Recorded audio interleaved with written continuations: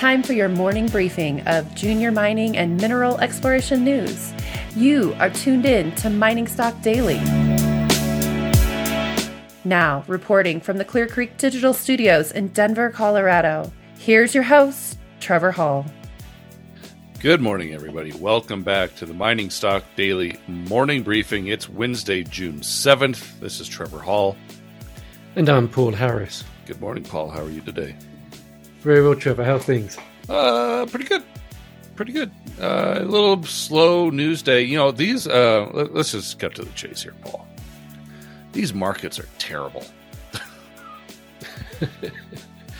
Let's pick another word. Oh, okay. Awful. Let's go to town. Awful. But the sun is shining. We had blue sky, finally, no rain at my house in Denver. I don't know. I'm assuming it was cloudy and raining in Medellin.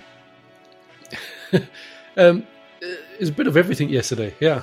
Okay. But the question is, and I guess to your point, when is the sun going to start shining on the resource stocks? Ooh, now there's a conversation. What do you think? I'm thinking maybe late summer.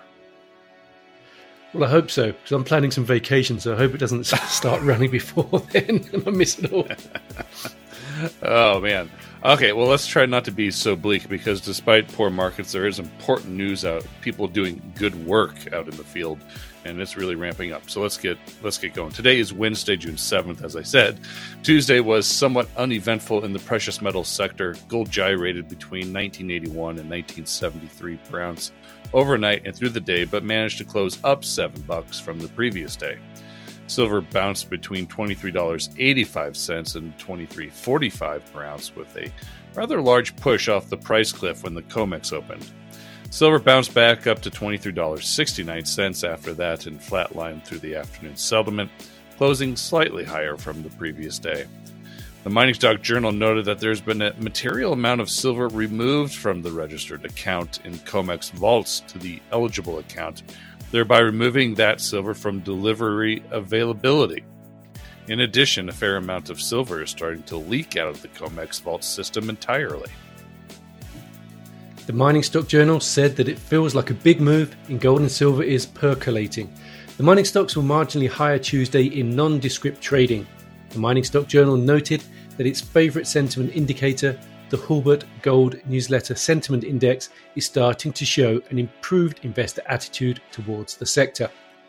We'll get to the news from the miners and explorers in a moment, but first a word about today's sponsor.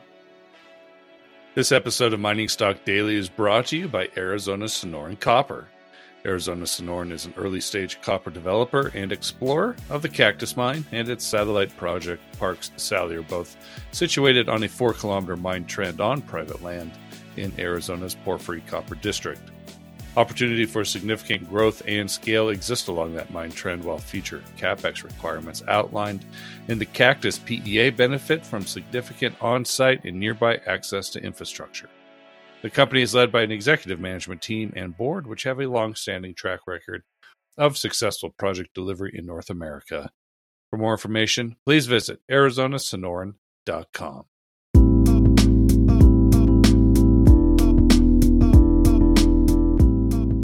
And here's what you need to know this morning. A couple of very significant drill results, actually. We'll start in Nevada with I-80 Gold. They announced additional results from underground drilling at the McCoy Cove property. The ongoing 40,000-meter drill program is focused on upgrading resources on the Helen and CSD gap zones in advance of completing an updated resource estimate and feasibility study. Highlights at Cove included 14.2 meters grading 12.8 grams per ton gold and 7.6 meters grading 13.8 grams per ton in Hole 5. I-80 said the first 9 holes drilled of the Cove underground drilling program demonstrated continuity of gold mineralization in the upper portion of the CSD gap horizon, confirming Cove is one of the highest grade development stage gold deposits in North America. I-80 also plans to complete the first phase of the underground decline and drift and detailed hydrological and metallurgical test work in advance of completing that feasibility study. I-80 Gold trades on the TSX with IAU and on the NYSE with IAUX. Aldebaran Resources reported results for step-out holes 227 and 228 from ongoing drilling at the Altar copper-gold project in San Juan, Argentina. Both were 200-meter step-out holes from previous drilling and provided additional pierce points into the promising geophysical anomaly beneath and lateral to the Altar deposit. Hole 227 entered favourable host rocks at about 1,000 metres depth and returned attractive grade mineralisation until the end of the hole. Hole 228 hit the favourable host rock formation at about 750 metres depth and thereafter returned some of the highest grade copper mineralisation encountered on the project to date. Highlights included 565.6 metres of 0.6% copper equivalent in hole 228, including 58 metres of 1% copper equivalent. Aldebaran Resources trades on the TSXV under ALDE and on the OTCQX under ADBRF. Magna Mining released initial assays from a series of short, near-surface drill holes immediately beneath the surface exposure of the 109 footwall zone. This is all at Korean Hill. The assay results reported included 0.7% nickel, 0.6% copper, and 8.7 grams per ton platinum palladium gold over 31 meters in hole 3. There's also 0.3% nickel, 0.8% copper, 9 grams per ton platinum palladium gold over 21 meters in hole 7. The intersections received to date support Magna's new thesis that there are high-grade structurally controlled systems running through that 109 footwall zone. As a result of confirming this high-grade mineralization in the section at the footwall zone, Magna is now planning a surface advanced exploration bulk sample program to better define the grade and continuity of mineralization in this area. Magna Mining trades on the venture with NICU. Osino Resources provided an update on the feasibility study for its Twin Hills gold project in Namibia.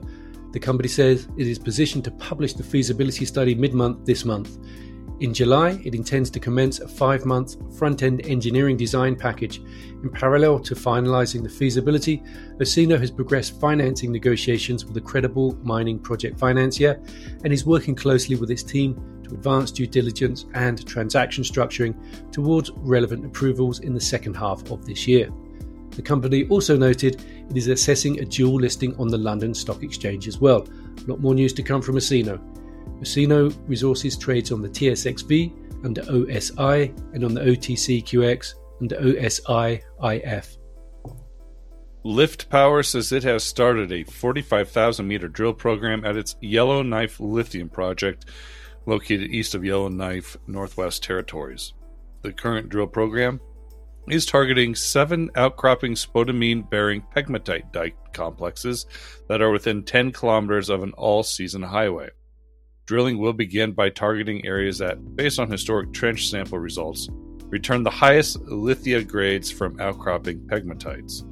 The Fee Southwest and Fee Main pegmatites will be the first targets to be drilled. The company plans to drill each pegmatite target at 100 meter by 100 meter centers to a vertical depth of 300 meters.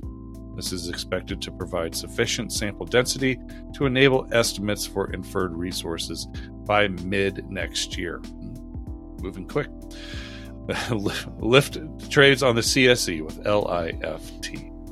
All right, Paul, that's a wrap here today. A couple of corporate updates, and we'll be back tomorrow morning. Excellent. All right. The Mining Stock Daily Morning Briefing is produced by Clear Commodity Network and Investment Research Dynamics Mining Stock Journal. It is distributed throughout the world through your podcast network of choice and by our friends over the Junior Mining Network. Have a wonderful day, everybody. Be well. The information presented should not be considered investment advice. Mining Stock Daily and its affiliates are not responsible for any loss arising from any investment decision in connection with the material presented herein. Please do your own research or speak with a licensed financial representative before making any investment decisions.